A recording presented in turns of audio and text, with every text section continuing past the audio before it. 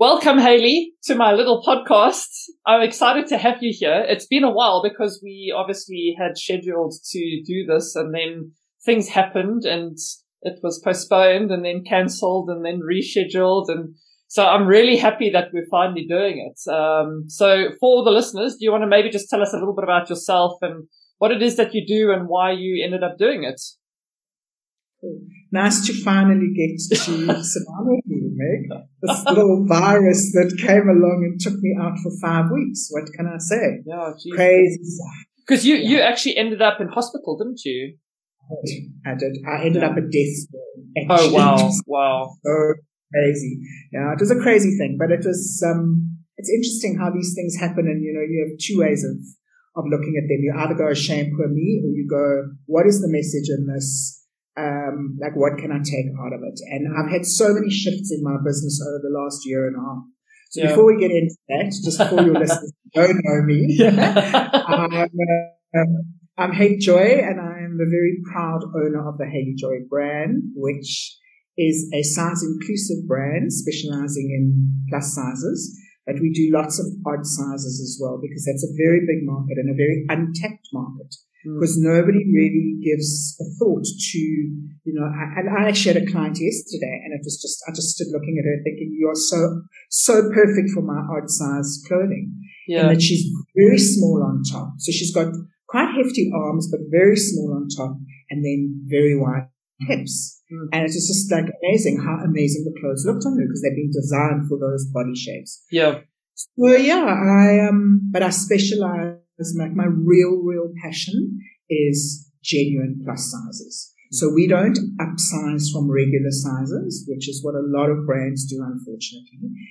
And it is really, really bad for plus size women to try those clothes on, because you can't take a regular size and size it all the way up to a 7XL, because by the time you get there, the shoulders are hanging at the elbow. Yeah. And one of the big gripes that plus size women have is exactly that, the shoulder thing.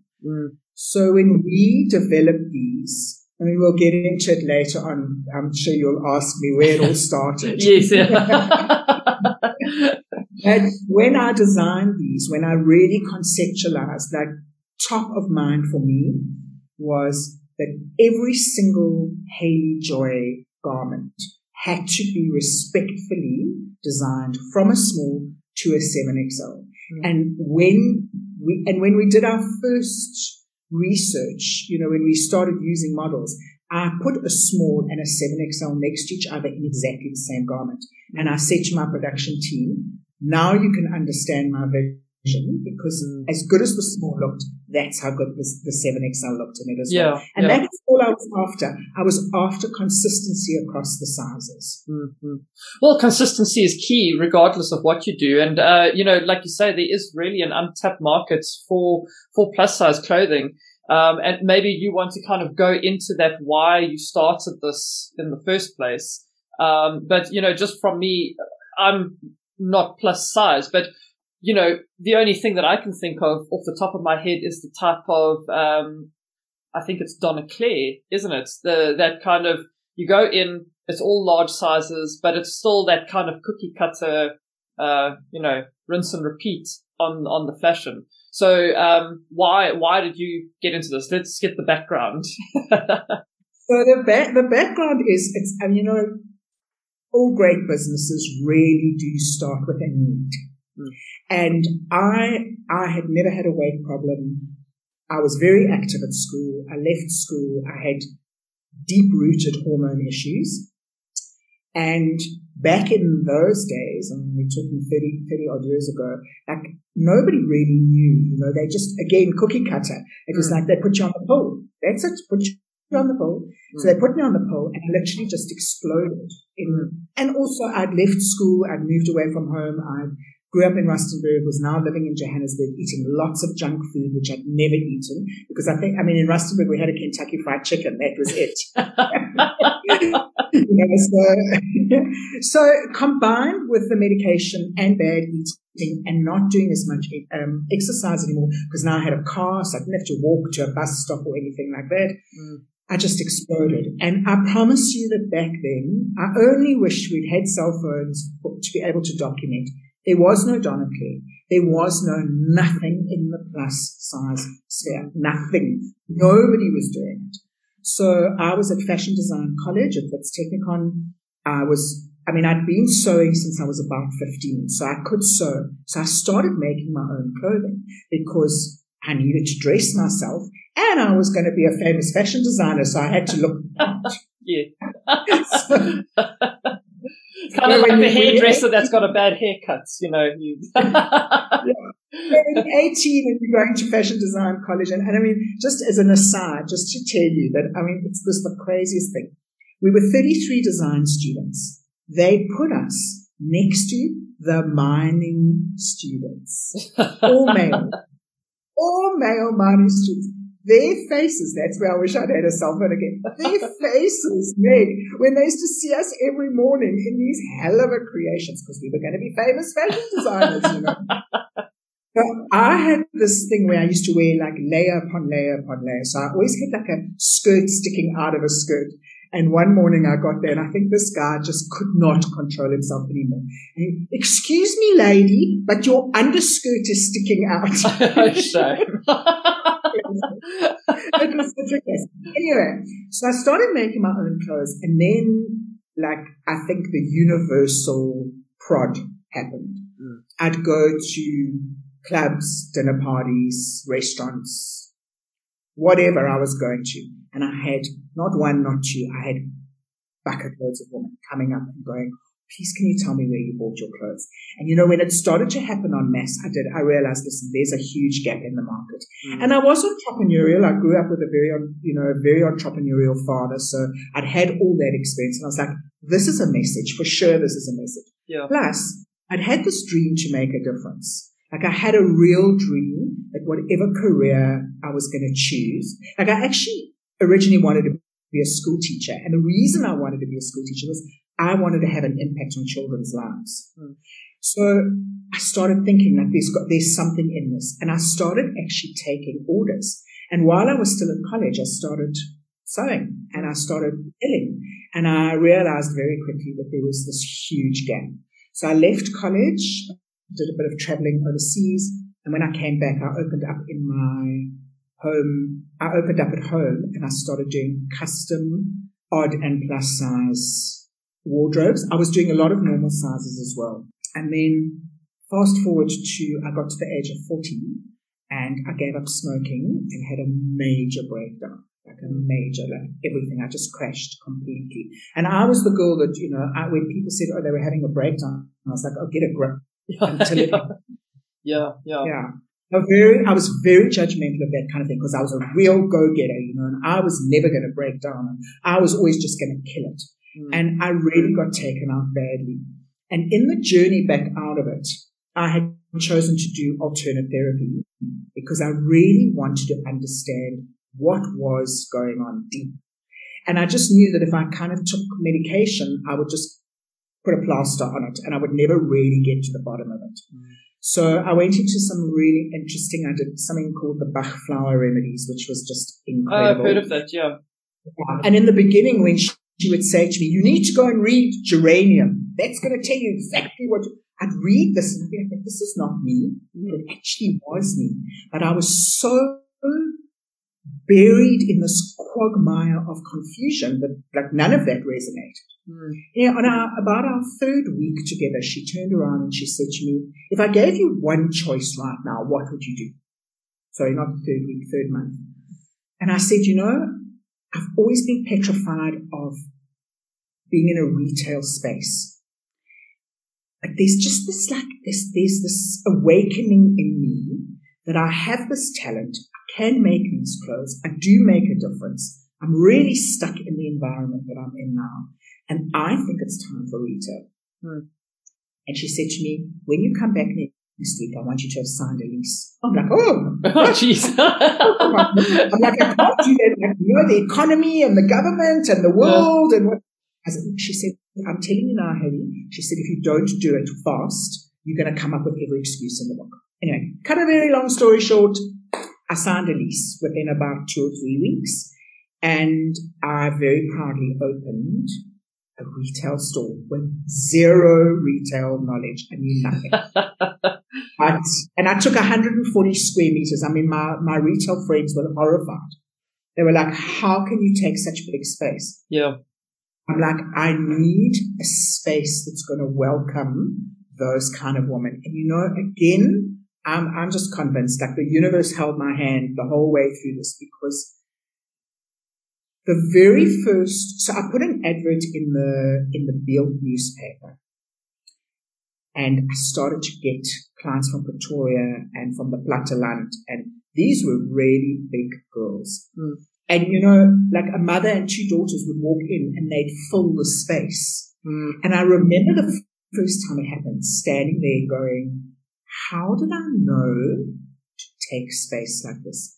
Because those girls felt like when they filled the space, and yet they didn't feel like they were filling the space. Mm-hmm. And it was such an amazing, because one of the things that I'd committed to as well in the therapy was that I would become very aware of all the good that I was doing, because I had come from a very negative family space and thinking space, and she was trying to shift it. So she wanted me to document all of those things, which became a blueprint of how to sell plus sizes. I mean, it's just been an incredible journey.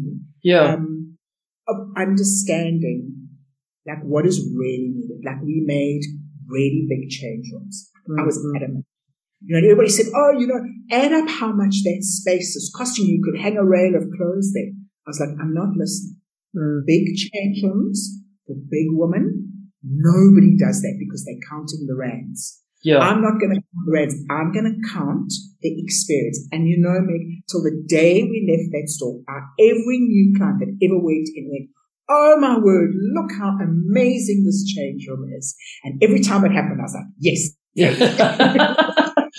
Now, you mentioned I went to a presentation fairly recently, pre-COVID, pre-your COVID, at a networking group, and you were saying that you did things that were completely the opposite of retail space. For example, you didn't have you kind of blocked out the retail space from being able to see it from outside, and everyone was kind of no, don't do that, it's damaging your business. But that kind of decision based on what you were selling, actually it was a massive positive for you. Yeah, it was huge. So I had these beautiful, massive glass windows. The store that I took used to be an art gallery. So there's a ramp that goes up, and there are these beautiful glass windows that go all the way up. I was like, close them in, like cover it up. And everybody was like, you mad? I mean, this is amazing. And it's like a shop front. And it's like, I'm like, I can promise you now that when my 7XL client comes out of the change room, she's not going to want all the men who are walking up that ramp. And it's a busy ramp because it goes to the fruit shop and the butcher in the center. I'm closing the windows. And it was a very inspired, I don't know where it came from, but it was pretty much down to what I did was, I placed myself. I made myself. And this is like good advice to any entrepreneur who's building a client-based business. I made myself the client avatar for Hayley Joy. Yeah. And as a plus-size woman, how would I like to shop? And I'd had some horrific experiences in stores. Mm. So I knew I took all of those things and I made those that blueprint for how we would do it. So closing in the windows, I said, would I like to stand here and have all the fruit shop guys looking down? No, I wouldn't. Mm. I wouldn't want anybody really watching me.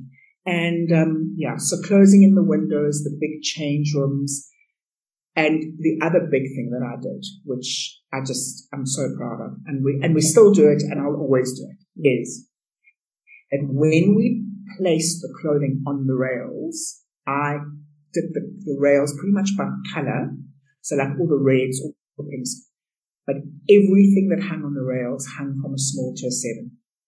And I can't tell you how many clients came in and went, where's the rail with the fat clothes?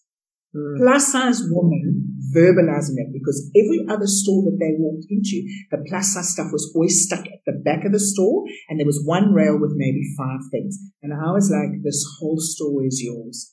And that was huge. Like that that broke the ice, because they would come in quite closed, quite like, you could see they were traumatized. And as soon as they realized, hang on a minute, there's a bit of respect here for me as a client, their whole body language, everything changed. And it was very conducive to bigger sales and better sales, because they were comfortable, they knew they were being respected.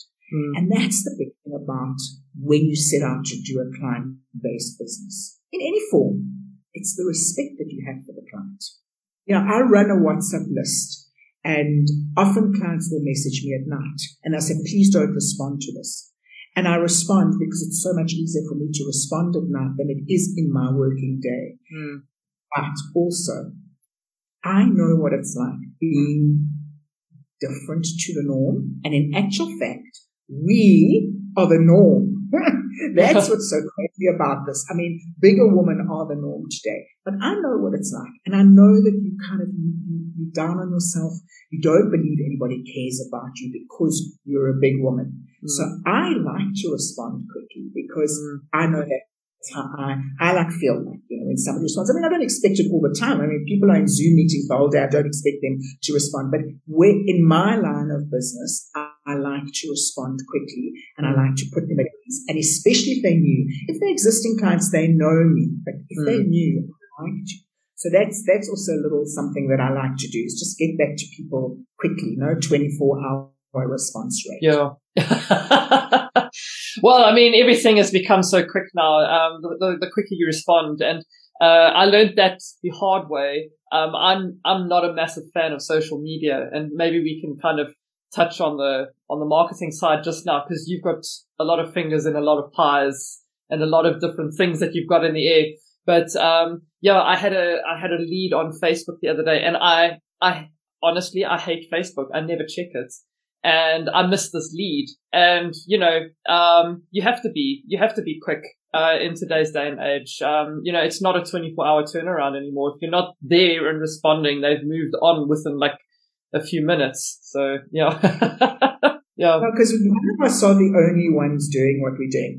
I may be almost the best at what I do because I'm so dedicated and so pedantic and so, but I'm still not, if somebody needs an outfit, they need an outfit. So yeah, I mean, I've embraced social media, massively because it's massive for my business. But I can tell you now that I'm still quite a newbie to it because I also hated it and it wasn't my thing, and I couldn't. What I find with it is that when you commit to it, you have to be committed because you have to respond. So you can't set up a Facebook page or go live and you get all these questions and then you never respond to anybody. Yeah. So that's where the pressure of it comes in, but it has been so good for my business, and it's so important for my existing and future clients to see a real plus size woman. And the crazy thing is that if you're a 6XL or a 7XL and you look at me, you don't see me as plus size. So I do try to use my clients who are very generous. Like there are a couple of them who will, come on live with me and that kind of thing. But it's in the world that we live in now, that's where everybody is. Meg, for you, a lot of your stuff is word of mouth. And I know you're active on LinkedIn and you do really well on LinkedIn. Yeah. I love seeing it. Yeah, you and Tiffany are my girls on LinkedIn. I love watching you. But, and that's the thing also, is that you don't have to be everywhere. Like I, interestingly, have never found Instagram that productive. Whereas my Facebook lives are just like incredible. Like I get amazing interaction and I get phenomenal business out of it. Yeah. So that's where I spend my time, because you can't, because if you spend time on Facebook and Facebook Live and LinkedIn and Instagram, you've got to answer all those questions. And there just aren't enough hours in the day to do that, really. No, but I mean, that's exactly it. And, social media is just such a small part of, it's not small by any means, but if you look at it like a whole integrated marketing plan, it's just like a little sliver of it.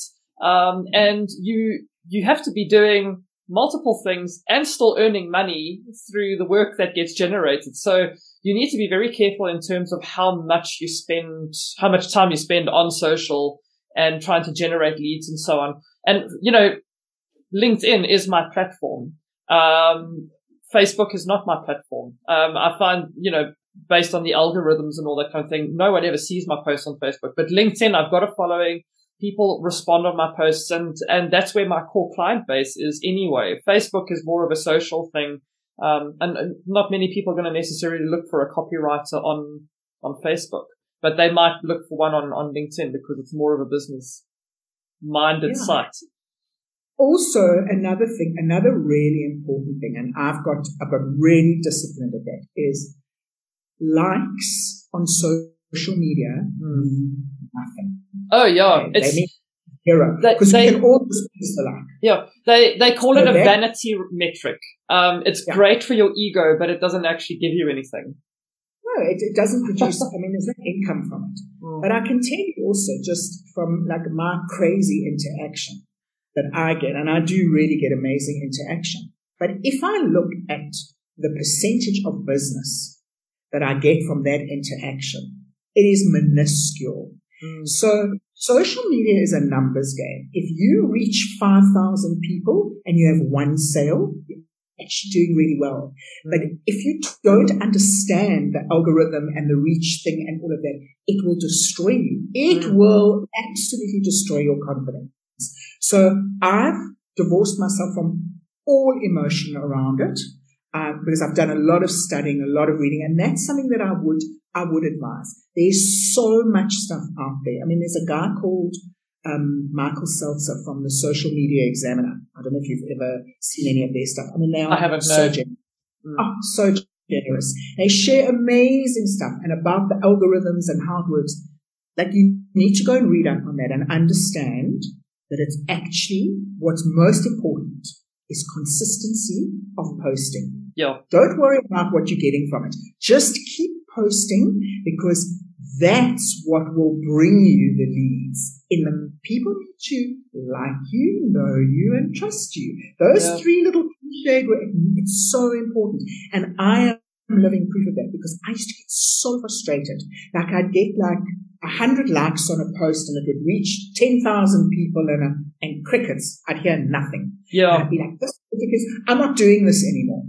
But when I started to show up live, and that happened during COVID, I realized, my coach and a good friend of mine who lives in New York, Tracy, she had said to me, you need to show yourself. Like, it does not help if you are doing no good to your back. I'm never going to show up loud. That's never going to happen. Yeah. And then in COVID, during COVID, in the beginning of COVID, I just had this thing I really just need to stay connected to my clients. It's important that I stay connected. Yeah. And I went live, and sure, it was like, okay, there's something in this. And I started getting all these private messages, because my girls are comfortable to private message me. Then I realized, drop my WhatsApp number, and then they can actually just get to me on WhatsApp. And it's been phenomenal. I've had most incredible experience through it. But I can't say to you that I've made masses of money out of it. I've had to nurture those clients via WhatsApp. Yes. Big time. Before I've made massive money. So let's get carried away that I'm having a great time on live Facebook and I'm making a fortune. Yeah. I'm not. I think that's kind of like a misnomer, really. You read all these blogs about you need to do this and you'll see X amount of return, and you need to do that. And, okay, yes, maybe in the American market.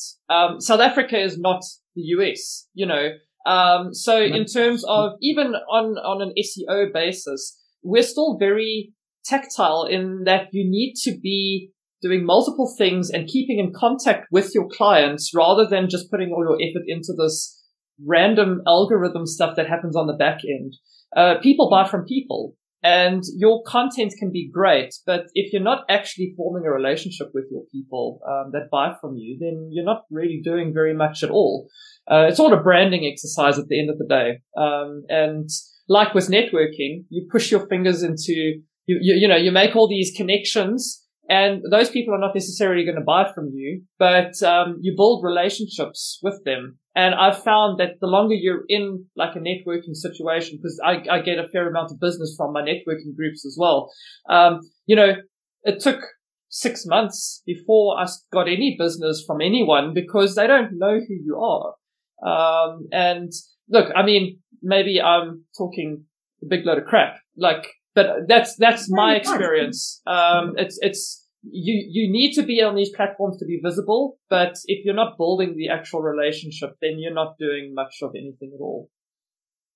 I'm going to tell you something very interesting. One of my 2021 observations, and that's from being in networking groups as well, which pre-COVID I never did because I never had time. And I've realized the value of those. And as you say, you may not get any business up front out of it, but here's the thing that I've realized.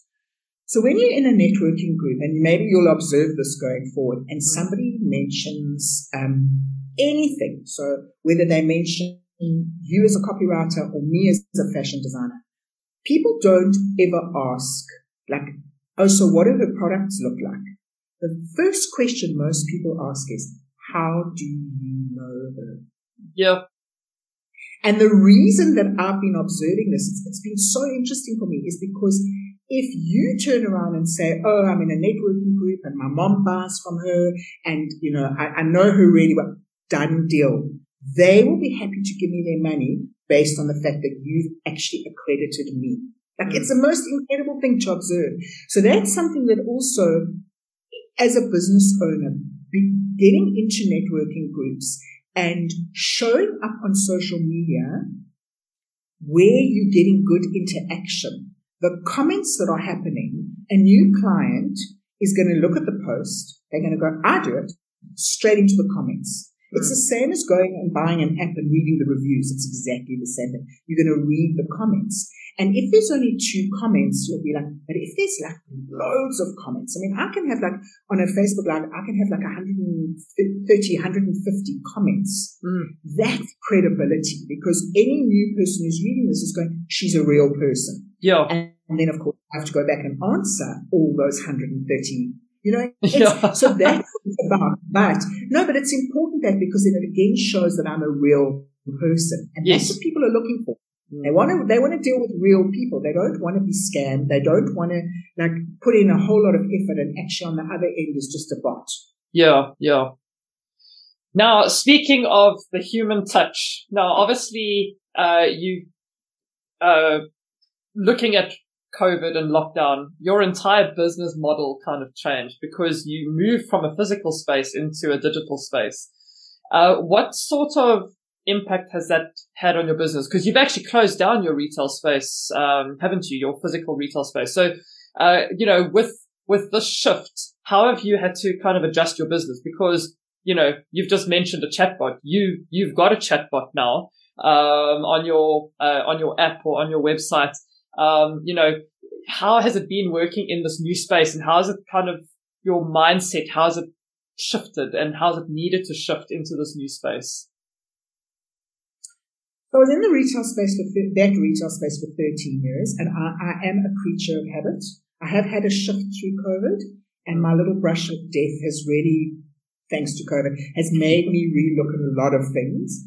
But I just was so stuck. It was such a big space, and how were we going to do it, and where were we going to go? And I did all of those things that we do. And then COVID so in the January of 2020, my accountant said to me, listen, you've got 6 months left on your lease. What are you doing? I'm like, I can't think about it now. I'll think about it at the end of April.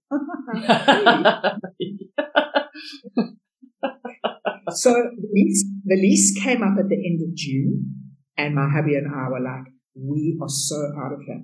But just to go back, when COVID happened, I had a real moment where I was like, oh my word, I'm a niche brand. If people are going to be locked down at home, are they going to need to buy clothes? So I did a whole exercise with myself, which I don't often do, but I did the thing where I wrote down I didn't do the negative positive. I did the positive negative. So I wrote down all the things I loved about my business and all the things that made my business great. And then I wrote down the things that I didn't love. And one of the things I didn't love was this being beholden to a space, time. You have to open X amount of, I just suddenly realized you've got an opportunity now to get out. And we made the choice and we got out. Bearing in mind that by June, we'd already been in 5 months of lockdown, which we'd never expected. Any of us, we didn't expect that. So it was a no-brainer. I made them a deal. I said, look, this is what I can afford. I've got this amount of money up front. I can give it to you for 6 months. It was like an eighth of what I was paying. And I came back and said, no, the landlord was not interested. The store's still standing open. It's nearly a year. Still standing. Anyway, so we were doing most of our stuff online anyway because everybody was locked down, and I do have a relatively older clientele, so they weren't going anywhere. And we just got what happened for me, the breakthrough for me, was that my clientele are older, and a lot of them are on chronic medication. They had to learn to shop online from Dis-Chem. Okay. And once they could shop online from Dis-Chem, then they could go and figure out how to shop online from Hayley Joy. Yeah. And that was huge. That did, so it was a very positive thing that happened because my clients could not shop online. But what I did was I grew my WhatsApp list, and that's very personalized. So that list now has 860 women on it, and I do personalized videos that only go to them. I don't share those videos anywhere else. They go directly to them. I talk directly to them. And there I can literally sell out of a fabric within like 5 minutes. Oh, wow. It's just easy. It's confirmed. It's safe. They're safe shopping there. And there we take care of everything. We just send them an invoice. They EFT and we courier to them. We work with the courier guy, couriers. Brilliant. They were amazing through lockdown. How they did what they did, I don't know, but my clients were blown away. And just something also that I realized during that time was that my clients a lot of my clients hadn't seen anybody. So the only communication that they had was with me. So whether they were buying that garment because they really, really needed it, or whether it was just to have this interaction. And I realized in December when I got all the amazing end of the year messages from everybody that I had become the contact point. I was allowing them to believe that life was still normal because it was Hayley Joy.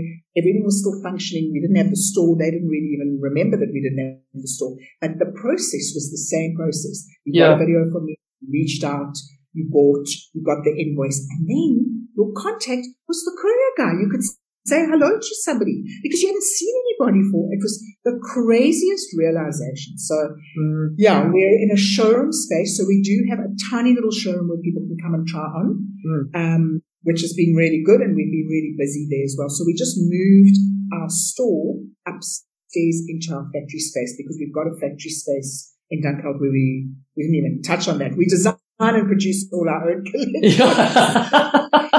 Just by the way. So we had the factory space, we had a stock room, and then we had 2 little rooms that we just made a plan with and whatever.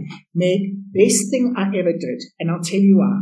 3 reasons. First of all, it just freed me from that rent shackle. 13 years of increases every year, the rent was massive. It was so massive, and it was killing me. We weren't justifying it in that retail space. And one of the big problems is that I had become consumed with the pressure of that. Yeah. And the difference now in my business and in my income and in my turnover is so vastly different because I'm not consumed by the rent shackle. So that was number 1. Number 2, I put in new hours of 10 till 3. Oh, my word. Such a difference. Like, it gives me an opportunity to do work before, and it gives me an opportunity to have a life after. And I know you said I've got a lot of balls in the air. I'm able to juggle all those balls because I can do 2 hours in the morning of another business. I can do 10 to 3 of Hayley Joy, and then I can do 3 till 5 of something else. Mm-hmm. So that was enormous. And then the third point was being back in so close to the factory space. If I have a cool idea or something pops up or client sends me a picture or something pops up on Pinterest, I can literally walk 25 steps and I'm there and I can pitch it and I can have a sample in 2 hours. Yeah. That has been life changing for me as well, business changing for me. Mm-hmm. So yeah, it's all good. All good. Awesome. Now let's chat about all the balls you have in the air, because I know that you say 10 to 3, but like life happens and sometimes it's not always possible to stick to your hours.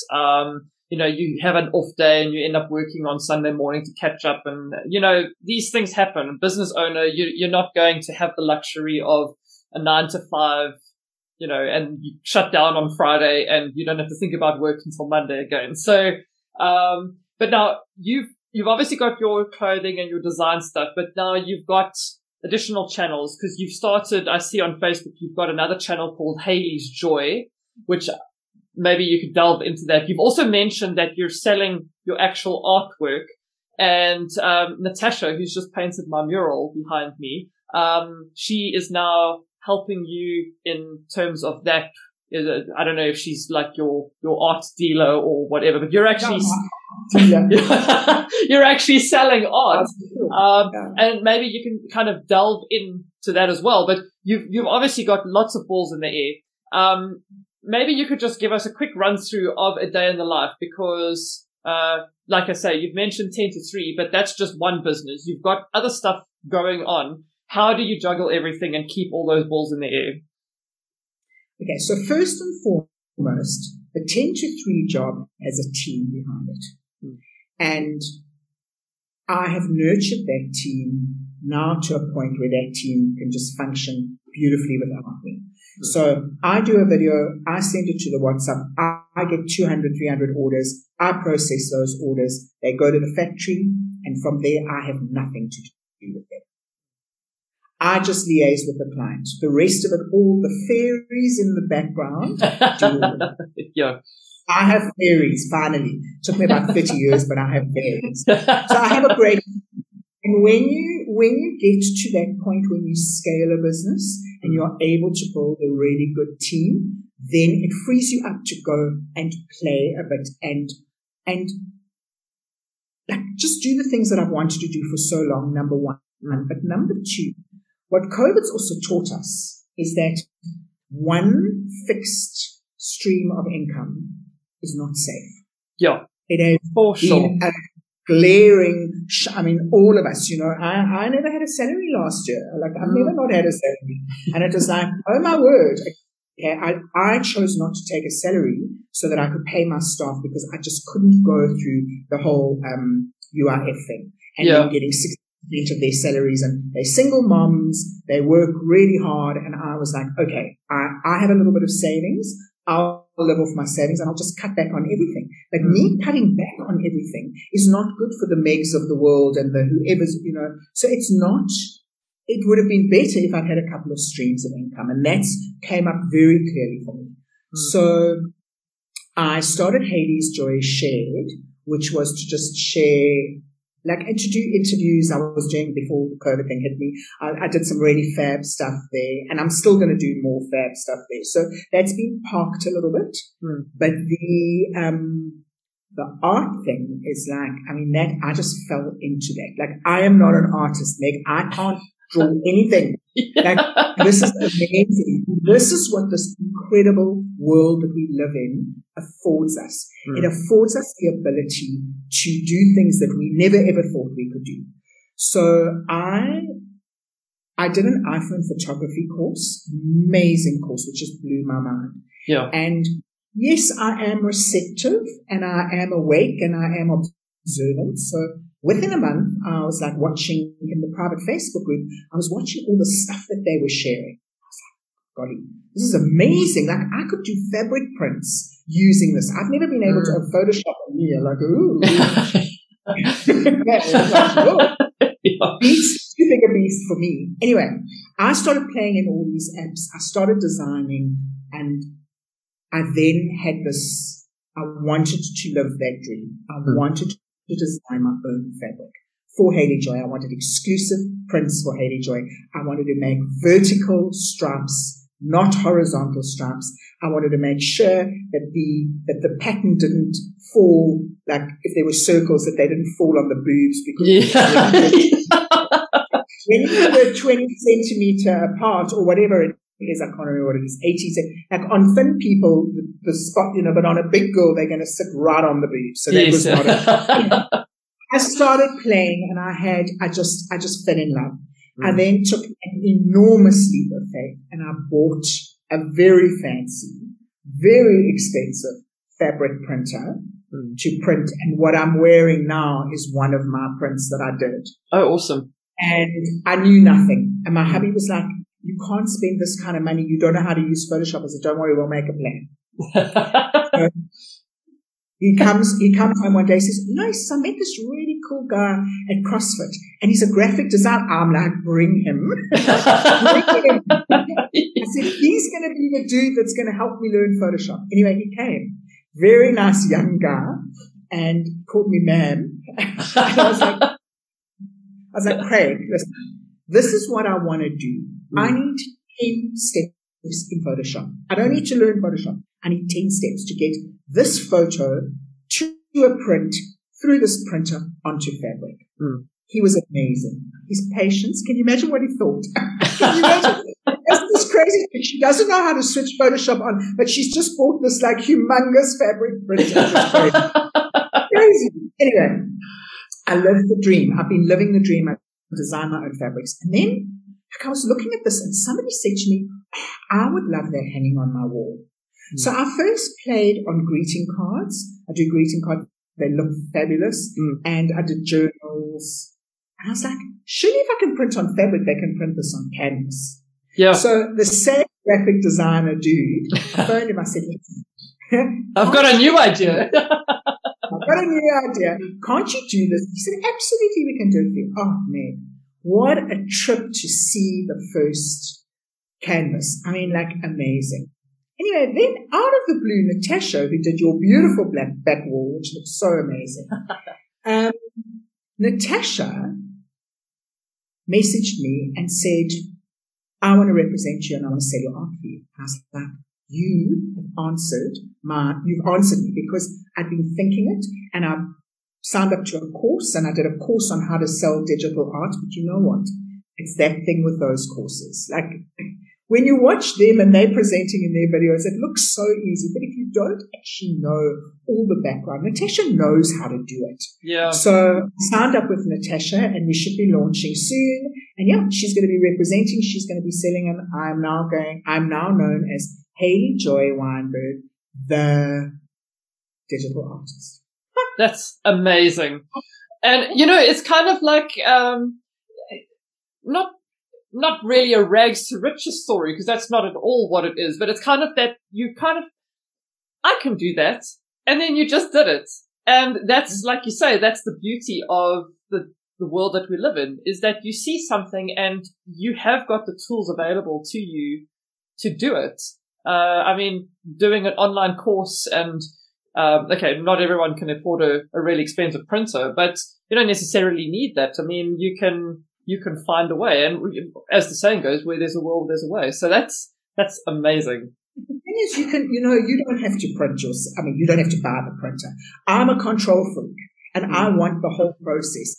But also I wanted to experience it. Like, I really wanted. It had been a dream of mine since I was 21. So it's paid itself off 10 times over. But it's not a necessity. I don't want somebody to think that they can't design prints because they don't have a print. There are plenty of companies doing it. I bought fabric 2 years ago from a place in Cape Town called Immaterial. They do amazing printing. So, but I wanted exclusivity. I wanted prints that nobody could buy, nobody could copy, nobody could see, could find. I wanted to give my girls, I wanted to be able to say to my plus size clients, you know what? Here is a print that I designed for you. nobody else is ever going to have it. Anybody you see in this print, it'll only be because it came from Hayley Joy. And I loved that. That was part of the whole service thing. Yeah. So, yeah. Now, just on that point, would you suggest going straight in for the kill and doing that kind of thing, like exclusivity and that? Because you've built your business up slowly and steadily, and eventually you reach that stage. Now, someone who might be looking to enter this space, or not even this space, any space in business, do you go immediately for that exclusivity? What would be your thought on that? Do you need to build I don't know, for me, build the backbone of the business first and then look at kind of going into that space? I think it's a case of try and not fish in the same pond though. Because to stand out today, and unfortunately there's so much copying. I mean, I get copied all the time. There's a woman copying me at the moment, drives me twisted, doesn't drive me twisted. Like I'm supposed to take it for a compliment. But it's like, and she shares it on Facebook. Like really? Yeah. But the point is that I think if you are really talented and you have this amazing idea, yes, build the backbone of the business, most important, because otherwise you're just going to crash and burn. Yeah. And then launch it. And the thing today is that if you have something really special to share, you have all these amazing platforms, Facebook, Insta, Twitter, LinkedIn, like a website. You know, you have, I mean, back in my day when I started out, mine was pure word of mouth. Yeah. And my big problem when I worked at home was that the clientele that I did have didn't want to share me.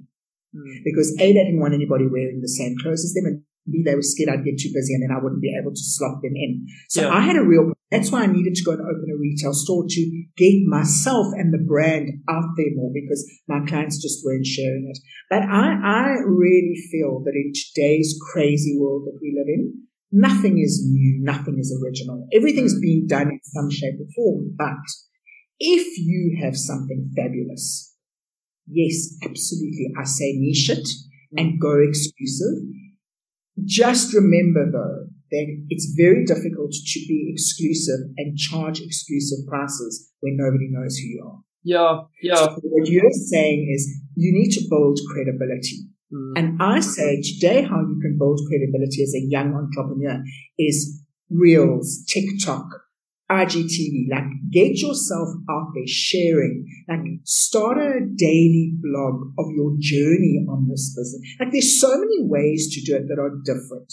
But to pitch up on TikTok and be doing a dance in a top that you're wearing with no context to it is silly. Rather, take us on the journey of how you conceptualized, how you've created it. Take us, let us visit the CFT factory, let us see how it's all evolving. Yeah. That too is exclusivity as well. Yeah. And you know, not every industry kind of lends itself to that. You know, your fashion, you are easy to share on social because it's interesting. I'm a writer, so if I had to do a live feed, people would watch me writing or sitting behind my computer, and that's not exactly riveting viewing. But you need to think outside of the box, and this is kind of where my Instagram comes in, where I show the stuff that I do, the creative stuff that I do in my free time, how it feeds back in and feeds my creativity and the creativeness or creativity of what I do on a daily basis. You can kind of see that journey on the creativity. We've all got our own unique processes, and mine, obviously, if you follow me on Instagram, you'll know what mine entails. I won't mention anything because I've got clients that listen to this, so those clients can find me on Insta. But I'm always really interested to hear how other people come up with their ideas. So could you walk us through your creative process? Do you have a process that you follow, or is it kind of like you go with the flow? So mine is an interesting one because my clients actually spark my creativity, conversations with the clients. But mine, like in my downtime, how I unwind is I'm a passionate iPhone photographer and I chase every bee, every spider, every insect in my garden. I'm sure when they hear the door opening, they all like, oh no, here she comes. But I really love that. And one of the things that it's been interesting for me, like work ethic. Like watching the carpenter bees, the bumblebees, and the normal honeybees. I mean, just watching them, and even the birds, like watching that whole process. So nature's been huge for me in my creativity process. But in the real, like, day to day, I am inspired mostly by the feedback from my clients. So I traverse the internet. I love it. You know, like I'm on Flipboard and I Google and Pinterest. Pinterest is obviously, it's a great one. Yeah. And I do get inspired like that. But my inspiration comes down to how can I keep evolving a really good fitting style just into new, like we never change the sizing. We never change the shape of, we keep. So when you order online, you have consistency. Like if you are a Hayley Joy 2XL and you order that top and the next top comes out and it will fit you the same. That, funny enough, is where my inspiration comes from. The feedback, the incredible feedback. I get some amazing feedback. And it's because I've dedicated the brand to being consistent, respectful, and never claiming to be what we aren't. Yeah. We are a true plus size brand. If you buy a 6XL and a 7XL, you will be blown away because it fits how it should fit. So, but nature, Meg, for me, nature, I love hiking, I love walking, and I just love chasing every insect in my garden. I like little things as well.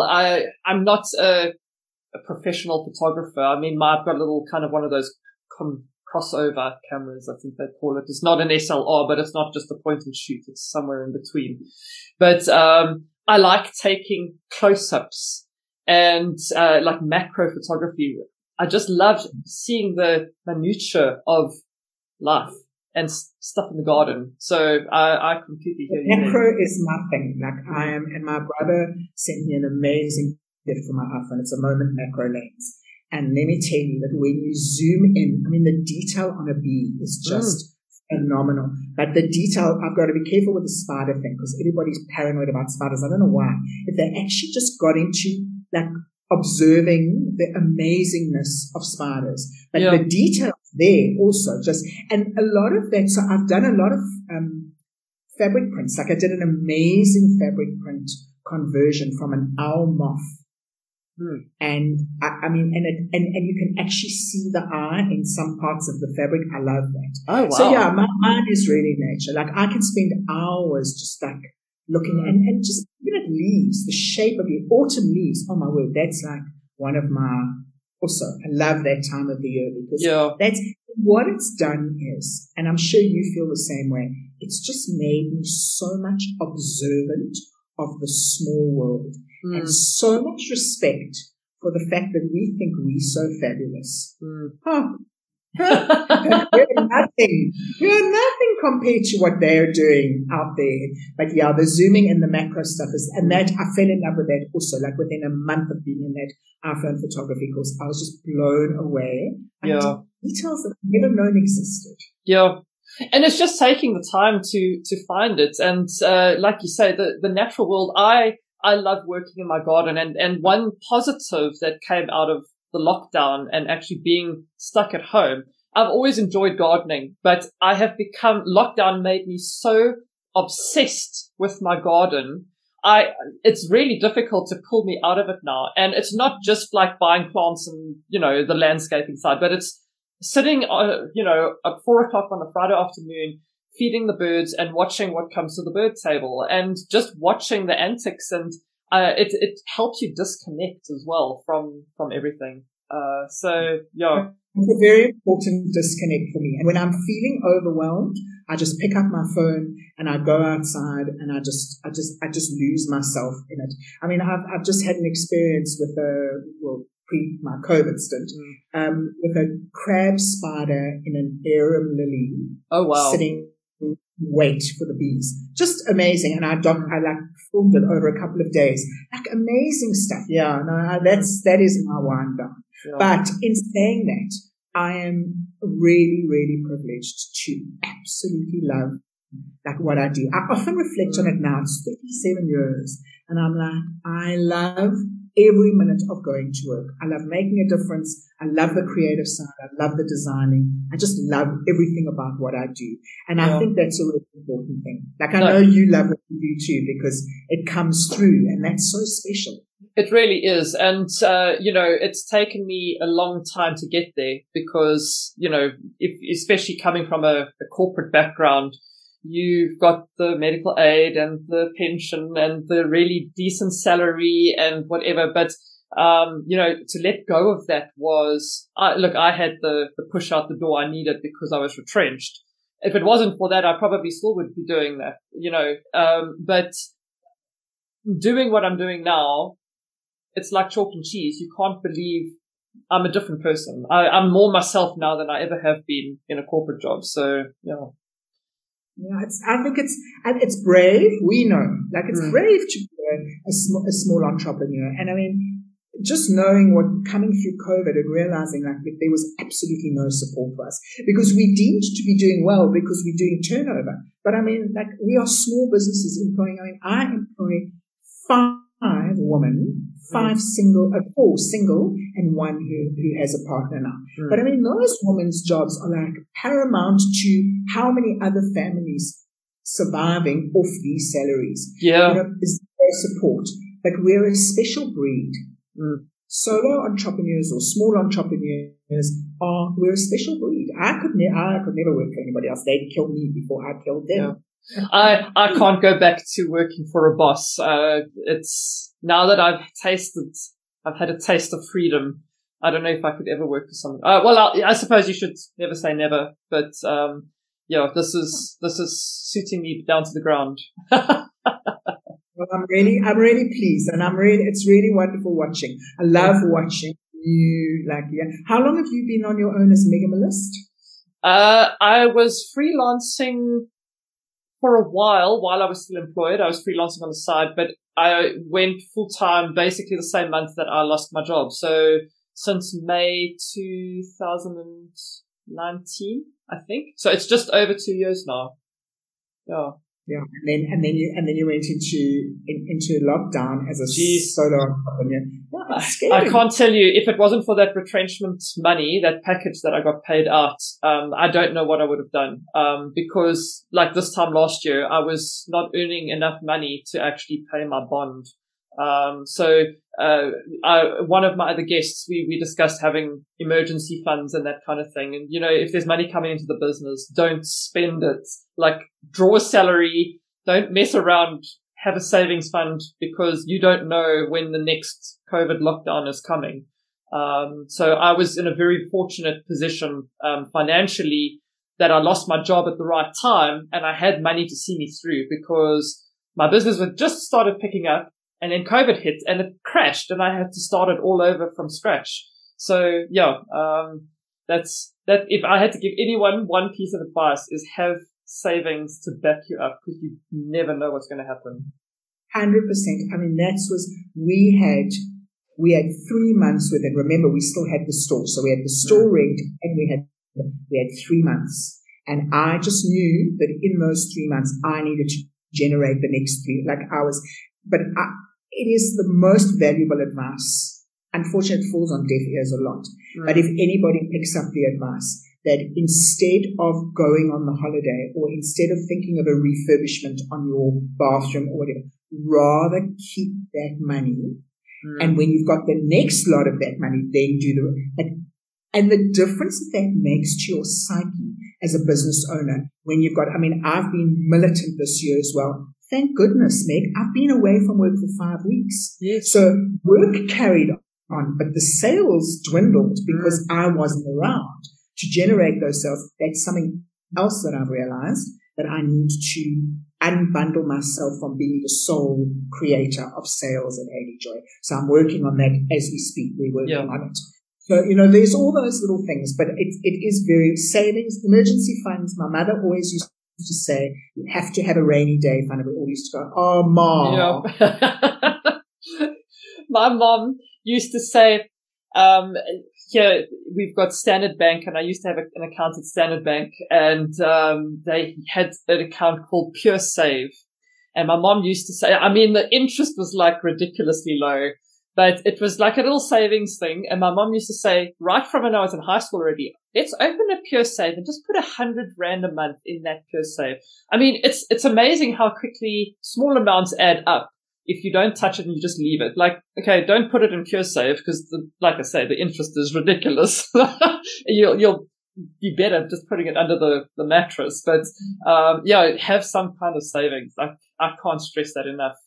Because I potentially would have lost my house if I didn't have money to see me through the drama of last year. So yeah. Or we would have had to get ourselves into hectic debt by borrowing money that we would have spent in 5 years. So we would have had a crappy 2020, and then we would have had a crappy further 5 years while we were trying to pay off all this debt. Yeah. So it's twofold what you're saying is that the emergency fund is important to have so you can pay all the bills, but it's also important to have so that you don't end up in more debt. And if you think the interest on savings is bad, you should see the interest on debt because the interest alone will sink you. Yeah. I mean, I was thrown money from every quarter. Like 2-3 months into COVID. Like, I can't tell you, like, my bank was offering me all this, but when you actually went in and read the fine print, or like, defer debt, luckily I didn't have, but defer the debt, but then you realize, but you're deferring it, but then it's adding on to the 25 years or 20 years or whatever, crazy stuff. So, yeah, that's a whole other conversation. But yes, that's a whole podcast on itself. I'm very pleased to let you know that we are really, I mean, COVID was actually really good to us because we swung our business and started doing fabulous loungewear and pajamas, and the loungewear, the plus size loungewear range has been phenomenal. Like, my girls have loved, and I experienced it through 5 weeks of COVID. I kept thinking, if I didn't have this amazing, comfortable clothing, I don't know what I would have done. I don't know how, Hayley, can I just say, I don't know how people that work in corporate or even work in a space where they have to physically see people are going to go back to normal clothes, because I don't have pants that are not elasticated in the waist anymore. I live either in shorts or in tracksuit pants. I think they're called joggers now. I can't keep up with all these fashion terms, but, I dread the day that I have to go into a face-to-face meeting with someone because I'm going to have to buy a pair of pants. It's changed so completely, but one of the things that emerged for me was that there is no in the 4, 5, 6, and 7 XL space. There is nothing to buy. Like, nobody's making a decent loungewear set. So I did it. We had great fun doing it. I found and that was so interesting as well. I arrive at a supplier to buy fabric, and I'm buying X, and the next minute he says, do you use cotton lycra? I'm like, if it's printed, I sure do. He's like, we just got this amazing job lot of fabric, and he took me to this corner. Like the most incredible fabrics. So yeah, lingerie was the thing that came out of 2020 for me. Awesome. We've been going for quite a while, so I'm going to round off with 5 quick questions, and then I will release you back to sort out your sales people and your factory and like the 5,000 other businesses that you do. So, question number 1: define success. Passion, pure passion.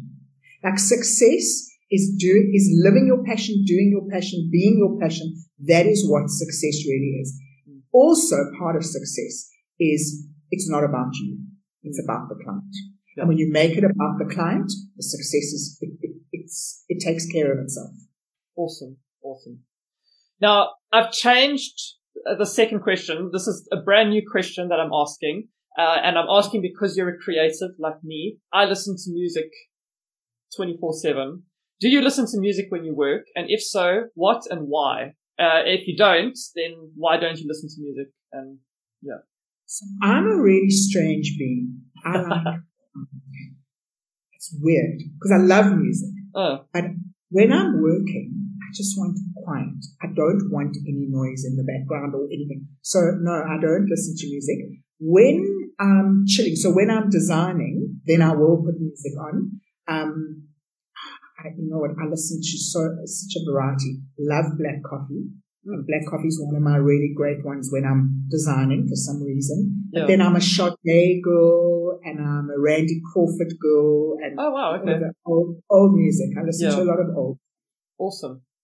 It boggles people's mind because I'm writing and lyrics tend to get in the way, but I'm a melody person. Like if you ask me lyrics, I can't tell you. I just hear the music, not the lyrics. So yeah, it's interesting, in terms of part of your creative process, because like music's a big part of mine. So it's interesting to hear that, you know, from the creative space it is, but then from the business sense, it's not. Third question. Is there a specific resource that you continually return to that you believe is integral to your personal or business development? So when I went through my breakdown, I read 2 great books, but I didn't read them from start to finish. So I do this thing. I take a book, I open it. On the page that I open it, if it grabs me then I'm in. If it doesn't, it's like just a weird way. There were 2 books they are very strange way, but there were 2 books that had a very profound effect on me. The first one was The Secret, and the page that I opened it up on was the page of the Law of Attraction. I read that chapter. I never read anything else in The Secret, and my entire life changed to embracing what the Law of Attraction meant. And for me, it meant exactly what I put out is exactly what I get back. Simple. And that's what I do. If I put out negativity, if I put out fear, if I wake up every morning and I embrace the day and then the day, and I've proved it over and over again. So for me, Law of Attraction and The Secret, and the other one was The Monk Who Sold His Ferrari. What a book. What a book. And the page that I opened up on was, would you go, and this will resonate so for you, would you go out into your garden and pour poison on your plants? No. So why do you engage in stuff that poisons your mind? Oh, Meg, that was so profound for me because I had been doing that. So I did things like I stopped watching Carte Blanche. Like I thought, who watches Carte Blanche on a Sunday to set themselves up for a whole week of no more Carte Blanche. And I don't engage in any negativity. I don't read it. I don't embrace it. I'm not interested. I do the pretty stuff. Yeah. So I pour pretty on me. Negative poison. Yeah. I went through a phase where I was addicted to News 24. In between tasks, quickly open up and let's see real time, like let's check the live tweet, what's happening at the Zondo Commission and all that kind of thing. And I've got a complete news embargo.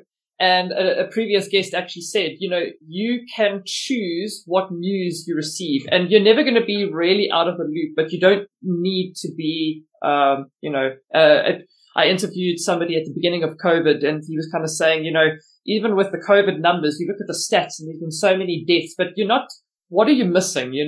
What is the context of that? And do you really need to have that information? How is it improving your life? So, I get feedback all the time. I get constant feedback from people that go, you're so positive. You're such a positive person. I love watching you because you're so, but it's a choice. It's called the law of attraction. It is a choice. I am choosing because I've come from such a dark space. And that space where we sat glued to Carte Blanche every Sunday night and then we agonized over the elephants that were being killed in wherever. Like, how was I going to be able to affect the elephants of Vietnam? And I just ditched all of that. Huge change in my life. Yeah. And that's one of the things that I hate about social, or not all social media, but Facebook in particular, is you click on and if anything's current events, people are commenting and you've got that. That's why I love Instagram, because you don't have to necessarily follow friends and family. You follow people or follow a hashtag. I love vinyl records. When I hook onto Instagram, my feed is full of people's amazing vinyl collections, and that just makes me so happy. So social media, use it for good or for evil. Choose the good. I must be honest. In my Facebook, I just unfollow. So anybody who says they hate Mondays, I unfollow them. Like, I can't deal with people how can you hate Monday? Monday is the beginning of a whole new week of a million new opportunities. Switch it up. Yeah. It was asking a group that I'm in the other day, how do I deal with the Monday blues? I never have Monday blues. I love Monday because it's a new week. And it's that thing that we've grown up with, that horrible, like, repeating the pattern of, I hate Mondays, or yay, it's Friday, two whole days of no work. If you hate your job so much, get a new job. Yeah. Shut it down, Hayley. Shut that down. Oh, no, I love Mondays. Well, now you've kind of already answered this question, but if all the books in the world suddenly spontaneously combusted except for one, what would it be and why? No, you know what? I'm going to say that it would actually, yes, it would be a third book, The Four Agreements. And I never remember the authors, but The Four Agreements is a brilliant one. I've been through many times because it's so simple. It's so simple. If you live by the four agreements, then life is actually peachy. And my life is not perfect, obviously. Yeah. It's bumped. I contract COVID and nearly die. So much for the law of attraction. You know what I'm saying? Like, I don't want people to think that I'm like, but the Four Agreements it's such a wonderful thing to keep just going back to. And like, when you're having a moment, just pick one of the agreements and go, okay. Awesome. I'll definitely have a look. I'll include that in the show notes as well. Final question. What one piece of advice do you wish you had received when you started your business? So I think the one piece of advice that I wish I'd had would be to have niched down earlier, but actually I should have gone into retail much earlier than I did. That would have been the advice that I wish somebody would have been able to say to me, listen, working from home and, being buried at home and seeing one client every 2 days or 3 days or whatever is not going to put you in front of enough people that are going to need you for what you're going to do. Yeah. And I think that would be the advice, is be careful when you choose where and how you work. I mean, there's a terrible downside to retail as well, because if it goes pear-shaped, I mean, I had to pay that rent. There was So, but being visible, especially when you're doing a niche, and when you have a niche brand, is important to keep building new clientele. But again, the advice would be different today. The advice probably would be build an insanely brilliant online store. That's probably what the advice would be. Yeah. But I can tell you that everybody who looks at me will go, oh, they must be killing it on their online store. We don't kill it on our online store at all. It is very difficult, especially in South Africa. You touched on that. It's very difficult to get people to just part with their money. So my regular clients shop easily online. They have no problem shopping online. But to get new clientele, that's why I'm backed up, and that's why you need so many different streams, because I drive all of the new clients on Facebook, I drive to my WhatsApp. Now there's a lady I can see, she's just shopping online every month. Beautiful. But I gained her first on WhatsApp, then physically in the showroom space. Now she's shopping online. Yeah, it's a process. For sure. Awesome. Cool. Thanks, Hayley. This has been awesome. We've gone way over time. I'm so sorry. No, it's fine. Do you think anybody will sit and listen to us for an hour and 15 minutes? I don't know. Well, they listen to other people, so I guess time will tell. It doesn't matter. I had a great chat with you. I really enjoyed this.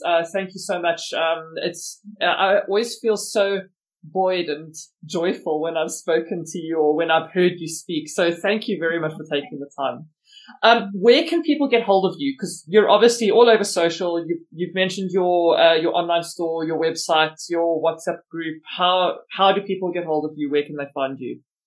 So the easiest one is at Hayley Joy Shop, because everything will come up under that handle. The website is www.hayleyjoy.com.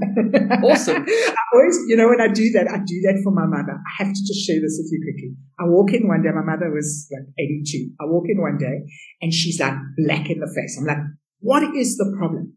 She says, I hate that www thing. When you're Googling something and it's not connecting. And then, do you know that today we still laugh at the www? I hate www.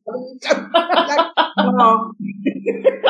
It was just such a funny moment with her, that generation. So yeah, so HayleyJoy.com and Facebook is Hayley Joy Shop. And that's pretty much where you're going to find me. I am on Instagram as well, Hayley Joy Shop. But yeah, Facebook is a good place to find me. Yeah. And then Hayley Joy Shared is just my passion project that I'm doing. So awesome. That's at Hayley Joy Shared. And the art stuff is obviously not live just yet, but what is that going to be called? That's called Hayley Joy Art. Hayley Joy Art. It's a very simple. Okay. Yeah. And just a reminder to please spell Hayley with a Y, Hayley, otherwise you won't find us. Yes, I know all about names, spelling names. Yeah. I get all these messages saying I tagged you and you haven't responded. I'm like, well, you didn't spell my name correctly because I would have got the tag.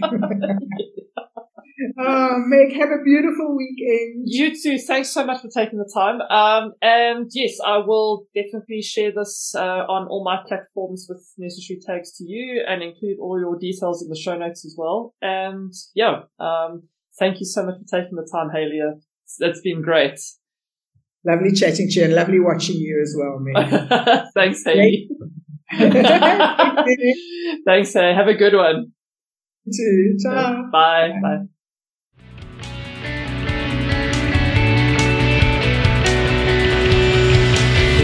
Follow the Business of Podcast on my website, megamillist.com, or wherever you get your podcasts. Subscribe to the YouTube channel at Megamillist. Connect with me on LinkedIn, Megan Darcy, MEGAND'_ARCY. Chat soon.